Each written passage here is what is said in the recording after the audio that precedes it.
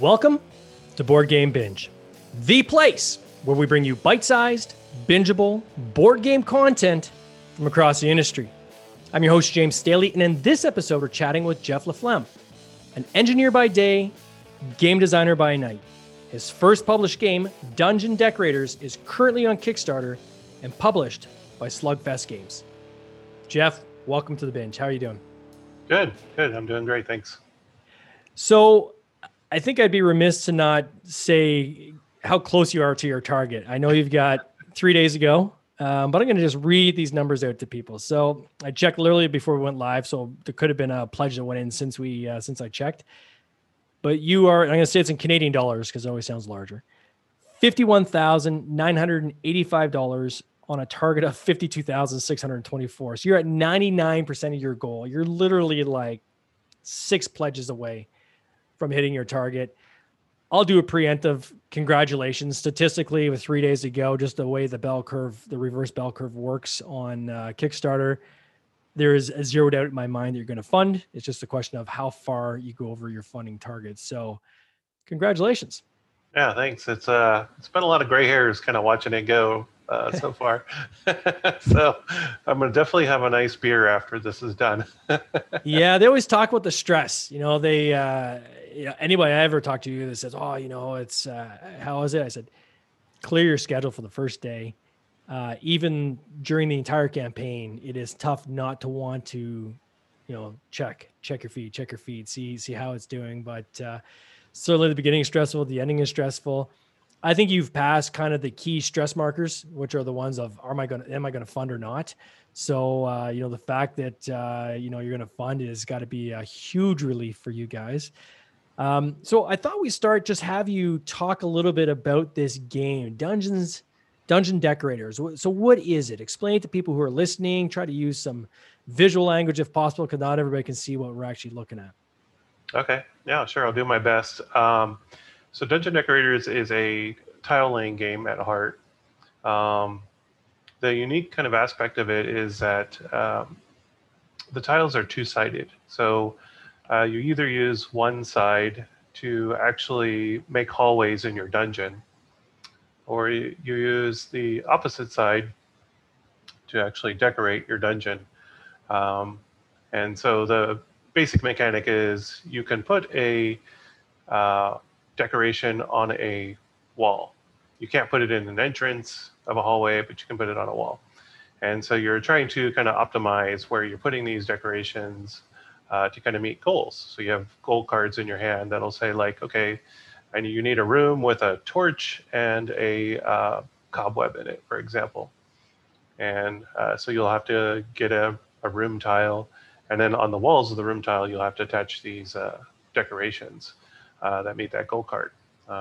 You always have like 4 goal cards in your hand, so you're always kind of working toward new goal cards throughout the game. There's a couple different types. There's decoration goals, which is one I was just talking about.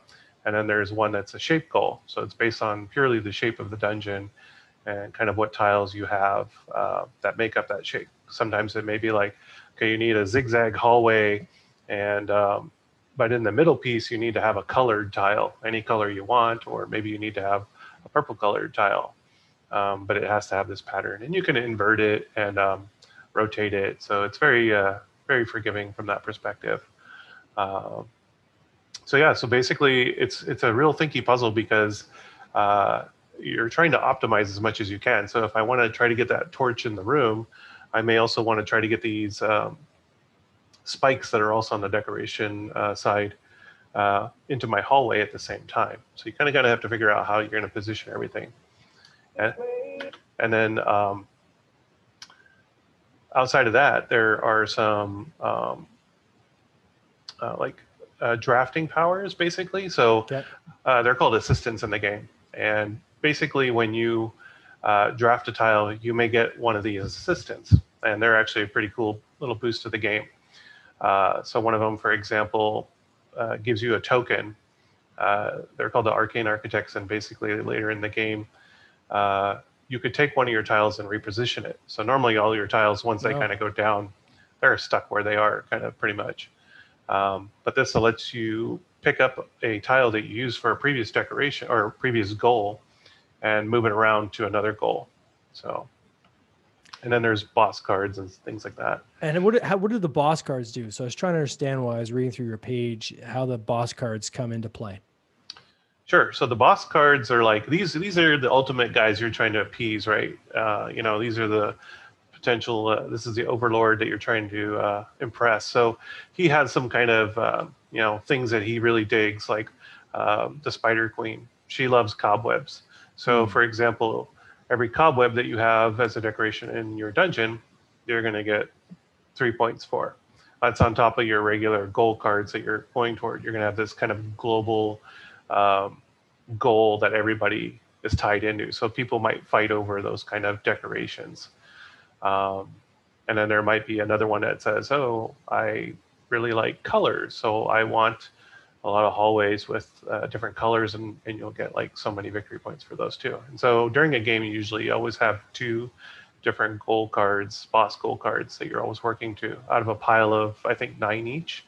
So every game kind of gets randomized, and you'll fight over different players. So one of them is kind of global, like, okay, you get 3 points for every one of the spider webs. The other one is more of a competition thing. So it'd be like whoever has the most colored tiles in the hallway is going to get 10 points. Second most is going to get 4. Third and fourth won't get anything, kind of thing.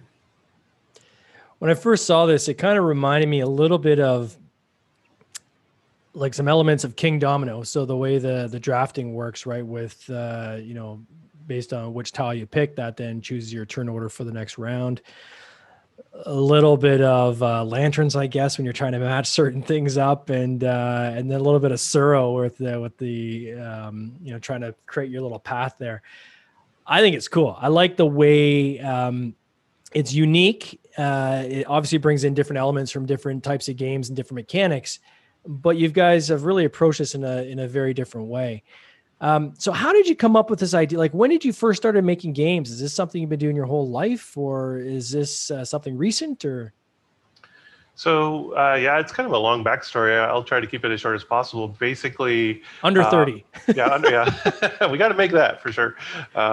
So it was when my dad brought home the Atari 800 one day, and my eyes kind of lit up as a kid because we started playing Pac-Man. And at that moment, I kind of knew I always wanted to do something in games. And so as I kind of, as I was growing up, I started going toward computer games specifically. And so I got a degree in computer science. And then I started making my own little games. I made my own little game engine, made a couple of little video games. And that was fun, but it became very hard because you have to, get an artist, and there's a lot of things you have to kind of put together to make a video game happen. So then I started exploring board games. I started playing some, and then I realized, wow, there's this whole like world of board games that's crazy. These designs are just fantastic, and it really, it's huge now, right? So when I did that, I started going to a little meetup where they have designers locally. And we started talking, and they said, well, the nice thing about designing games in the board game world is that, you make the design, and then the publisher takes care of the rest of it. So the art and all the other things. And that's when I kind of went, okay, this is cool. This is something that I feel like I can focus on designing and not have to worry about all the other pieces. And so I kind of got into that about, I don't know, like 5-6 years ago, probably. And, so I started designing little prototypes here and there, and I've just been doing that ever since. So now, is it always prototype versions of this game, or is it just prototypes of different games, and then you kind of finally landed on somewhat of like an iteration of this particular game after a while, and you thought, gosh, this is the one I think I can take to market? Or how did that kind of work? Yeah, I mean, I kind of made different games, and it kind of just got to the point where I felt like this was a good enough design to actually pitch out. And and honestly, I didn't really know too much because I'm still learning and kind of figuring out how this whole publishing thing works, right? So I would go to these publisher designer speed dating events. That's how I started kind of getting into, okay, what do I need to do next? How does this all work, kind of thing. And that's where I met Slugfest, and they saw the design and they liked it. So it kind of started from there. I worked on this design for probably about 6 months before I went to that event, and then it got picked up from there. And what kind of artwork did you use for that prototype? Was the prototype very rough, rudimentary? Was it something you used maybe at your local print shop? What kind of state was this in when you were shopping it around at these different event nights? Okay, yeah. So one thing that I did is I actually got like a front cover kind of artwork image made by like a designer friend of mine. I was like to hire her for different pieces of art. So she makes all these really funny, cartoony kind of designs that I just love. And so it's kind of a inspiring theme kind of thing that I kind of shot for. So I had her made one of those, and it's kind of like my main image that I would have as like a selling point. Outside of that, from the prototype material, I basically just had some images of different creatures and things like that I had on like the cards. So I did everything like myself. I had card stock, and then I would glue both sides together to make the front and the back side. So a lot of it was just, either internet kind of art or stuff that I kind of just threw together to make it look understandable so people could play it, kind of thing. So it was kind of pretty crude. And then there's those free icons that you can kind of get on the web too. Sure, like clip art or stock photography or stock images and things like that. Yeah. And so then was it always this kind of decorating a dungeon theme? Like, was that always the theme, or did that kind of come later on? And how did that evolve? Yeah, so it's always been that way. So the origin story of this game is that my son was playing Minecraft, and okay. Yeah, he'd play a lot of it when he was little, and every time I would see him playing it, he'd say, "Dad, come here," and so I'd be sitting there, and he goes, "Okay, Dad, I want to show you this, what I've designed here." So him and his buddies would be working on it too, and he'd walk me through this area of his level, and it'd be like, "Okay, I'm in this room.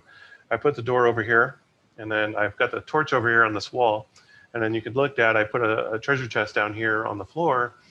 And so, but he went through a lot of detail. They put a lot of detail into everything built. And so that's kind of what made me think of this idea is like, well, okay, what if you have a game where you're actually building something and you're decorating it at the same time? Because that's what he did. And he was so proud of it. He's like, all the little details was, that it was so important to them to have that. Yeah.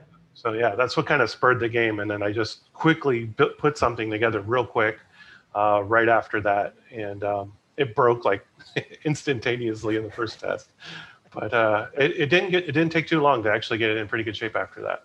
So what was your playtesting process that you went through? So being a first-time game developer, I'm sure you just tried to figure it out as you went. Did you have a process you went through for that? Was it just close family? Did you take it to different friends? Was it mainly these meetups or? Yeah, so it's kind of a combination. So it's kind of like, I think it's kind of like in stages or layers, right? So it's first, I make it myself and I try to test it as best as possible myself, but that's kind of limiting in a way. And then after that, it's family members and some friends. And then if it's going, pretty decent after that, then it makes it into the designer meetup that we have locally. Mm-hmm. And then I get a lot of feedback from them, and then I may iterate on that for a long time. And then another big event that I try to go to is they have these proto spiels. Yeah. Have you heard of those? Oh yeah.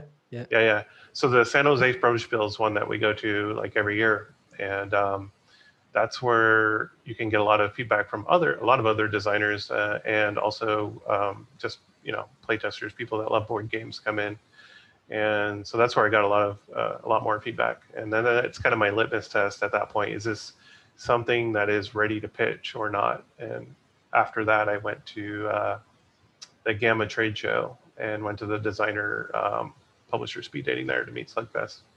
So how many publishers did you meet with before you finally landed on Slugfest? Yeah, that's interesting. So basically the whole event, the way it works is you show up in a room, you put your stuff on a table, and then they kind of walk around. Okay. So it's like if they stop and they talk to you, they might be interested. you know, so because they kind of look at your table and they kind of see, is this something I want or not, kind of thing. And so I just had a few people, like as they were going, some people would just walk by and be like, I'm not interested in this kind of thing. And then some people would stop and then ask me a lot of questions, and then maybe leave me a business card, which is what Slugfest did. And then I had to then put it into digital form on Tabletop Simulator so that their whole team could kind of test it out. And then what was the criteria that you went through to decide, A, whether to go with a publisher, and then B, whether to go with this specific publisher? So the reason why I don't really want to self-publish is basically based on, I think it was Eric Lang. He had some kind of saying, it kind of went like this. It's like, well, you can either spend your time designing games or you can spend your time making games. It's very hard to, if you try to publish your own, you're not going to get a lot of time designing. And that's kind of what I like to do, is spend more time designing. So I really wanted to find a publisher that could take care of the rest, and then has the knowledge to actually make it successful, do the artwork and, deal with distribution, all of that stuff. So that wasn't really an area I wanted to dive into. When I met with them, they're a really group of people. They're really funny. So we were kind of on the same wavelength as the game and what it was about, and they really liked it. To me, I went with them, right? I didn't have a lot of offers, to be honest. To go with them because they have product in store, and they've been awesome to work with. They've let me kind of go along throughout the whole process. I love working with them. So as part of this, like obviously with COVID, Tabletop Simulator has become a more integral part of prototyping for a lot of people, or quite frankly, even just testing prototypes. You mentioned that, you had to get on Tabletop Simulator for their team to try this game. Have you used Tabletop Simulator a lot to play test with people and start building up some of the awareness of the game? Not really. I mean, they did. So Slugfest did publish a Tabletop Simulator version. It's still out there. You can play it for free. Version that you can play also during the Kickstarter event, but we didn't really have it before that.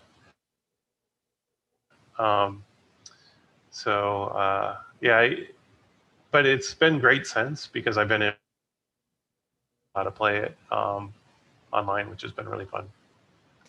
And can you talk to some of the advertising that's been done to promote this Kickstarter? So we've got a few people in the chat room here. We got Tanner, we got Mike. And one of the questions was, what kind of ad spend was involved to get up to a $50,000 pledge level? Was there funds invested on the ad side into doing like Facebook ads or things like that? Or do you have any insight to that side of the campaign? I mean, I can only talk a little bit about that side because this is the one that's kind of driving the whole thing. I know that they did spend some, but I'm not sure how it's split or, how much and where they decided to put it.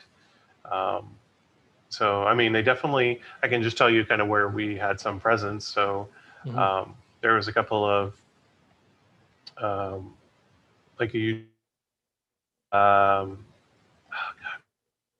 top of my head, I probably could look if I looked at Twitter right now, but they had John Gitz Games do a tutorial of it, and then they had some presence at Aw Shucks this year, the Shut Up and Sit Down guys. For Spiel, they kind of had a video for the Tabletopia guys. Mark is kind of their community deal with him too. But I'm not totally aware of everything that they did. It's kind of, again, I'm on the other side of the wall of their company. Sure. Right? Have they used you at all in any of the promotion, or have you been able to tag in at any point to help with the promotion of the game, or is it more of a just kind of you hand over the keys and you kind of let them run with it? Oh yeah, I mean it's their thing. I'm just there to kind of help. So anything that they needed help with, so running like teaching lessons at Shucks and things like that, and being on some of the streams is a lot of the areas that I could probably just help out with. So, but outside of that, it was really kind of more in their control. Got it. And was there anything about this game that they changed? I know that in talking with other game developers, I mean, one of the benefits, and Mike even kind of mentions in the lobby here that you certainly saved yourself a lot of time and headache having somebody else kind of take over the reins from on the publishing side. But part of that is you are signing over control, right? Yeah. So, that might go really well in some cases with some publishers and some developers. The publisher may want to go right and you want to go left, and guess what? You're going right. So was there anything about this game that changed once they took over? Was it, like, obviously the artwork, they brought in professional artists. Was there anything else that changed, like in the mechanics or the way the game played or anything like that? There was a few small things. I think the game that I had was it had a few more things to it that made it a little bit more complex. So they dialed down a couple of the things to kind of reach their target audience, right? They have that information and they kind of know where they're trying to hit from like the cognitive load kind of level, if you will. And Sure. so they dialed it back a little bit, and then they also split out the goals. So I used to kind of have like the shape goals used to be kind of like a global thing, kind of like the boss goal, and it was kind of like first come first serve. So everybody was kind of competing for the same shape goals, and they took that and they put that into its own like deck, and that players can get. And it's cool because now players can decide, you know what, I really want to focus more on just doing like kind of decorations, or I want to mess with more with my layout, right? So players have a choice, and I think that was a really good thing that they did. And I think cutting back a little bit helped streamline it, because they used to have I used to have 2 floors in the game, and Okay. so if you had a second floor, you were working on 2 puzzles at the same time. Mm. And the second floor was worth more points because you kind of had to build it later. So it was a little bit more risky to build there, but it was worth more points. So, yeah, that was a few of the changes that they did. Kind of like almost like a Carcassonne play there, where you've got these different areas you're trying to build out. And it's like, okay, I'm going to leave that because I hope I get the right piece, but you might not get the right piece. Yeah. So, yeah, I mean, and I can see your game has elements of that as well as you're kind of building it out.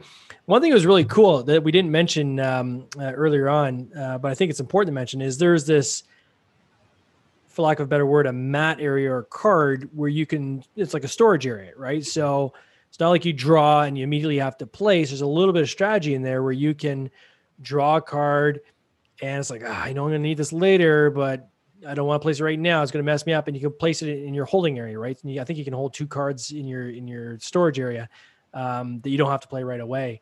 And I really like that element of the game because it allows you to strategize a little bit more, right? And then yes, you have the luck of always drawing cards, but it gives you a little more control over that luck. Is that kind of the thought process going into that? Was that always there, the holding area? Yep, that was always there. It was there for kind of 2 reasons. One is exactly for what you said, and then the second thing was I noticed when I was playtesting with people, people would move pretty quick. So one thing is it's very hard like to kind of tell when you're doing it on tabletop simulator, but it's a lot slower. Like in real life, people are like, I'm going to take that tile, this person's going to take that tile, and then they're automatically starting to work on things. And so people, their brains can only like handle so much. So they're like, I don't know what I want to do with this right now. But I know I need it, right? Because it may have this icon or this hallway or whatever kind of thing. And so it gives them kind of a little bit of a buffer. And then they can think about it, especially as other people are kind of taking their turn. So a lot of people would say, wow, this game felt really fast. And I was like, okay, that's interesting, because it took like 40 minutes. But to me, I was kind of watching them and it felt like kind of like, okay, that person's doing their turn, that person's doing their turn. But to them, they said it felt like it just didn't stop. Like their brain just couldn't take a break. And so having that little storage area allows you to take a break. Sorry. So yeah, that's what it was there for. 2 reasons. Interesting. So where do you go from here? Do you have other games you're working on, or are you just going to kind of finish this one off and kind of see how it goes? Or imagine once you get the bug bites, you typically want to keep going. What are you working on?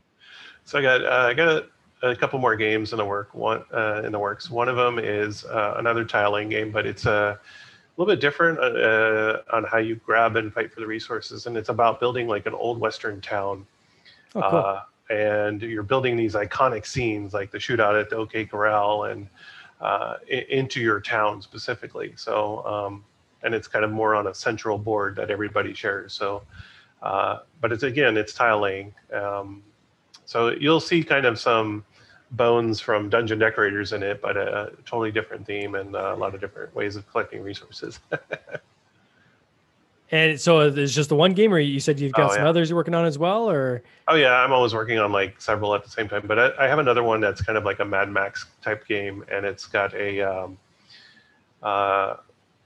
it's an engine builder, and you're basically building up your car's capabilities. So it's kind of got not a polyomino, but very close to it. You've got a mat, and you've got, have you ever played Santa Maria by any chance?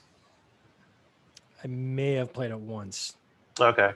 But anyway, it's kind of an engine builder, and you're adding onto your car, and it gives you a lot of extra capability to fight the cars. The cars are all like have like an AI rondel, which is very unique.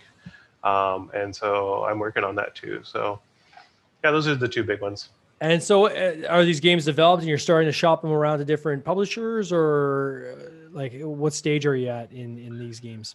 So the Mad Max one is kind of like, there's some things I'm still not very happy with, so I'm still working on that. And then the Old Western Town is just coming out of the prototypes, like initial build of it, and I've got it on Tabletop Simulator. So I'm getting ready to start running the first sessions of that, actually, probably this week.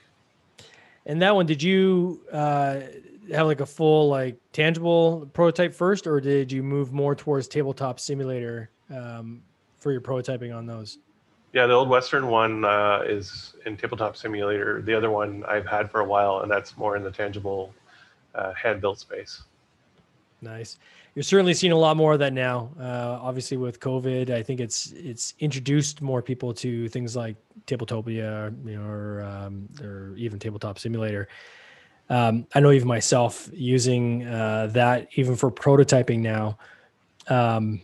It is great. Oh yeah. It is great. Cutting things out with scissors is fun, and gluing, and flashback to when you're in kindergarten is awesome. But once you learn how to use tabletop, which isn't that bad, it's a little bit intimidating at first, but it's really not that cumbersome.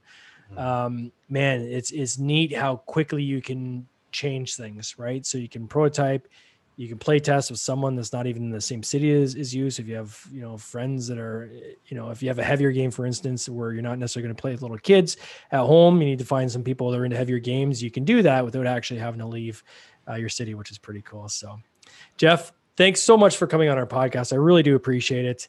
I can't wait to see where you guys finish off at the end of day 3 on this, but for sure you guys are going to fund.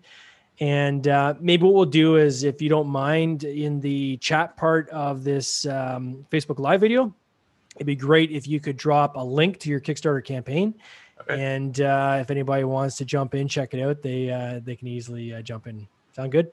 Sounds good. Thanks for having me. I really appreciate it. Hey, no worries. You take care. Cheers. All right.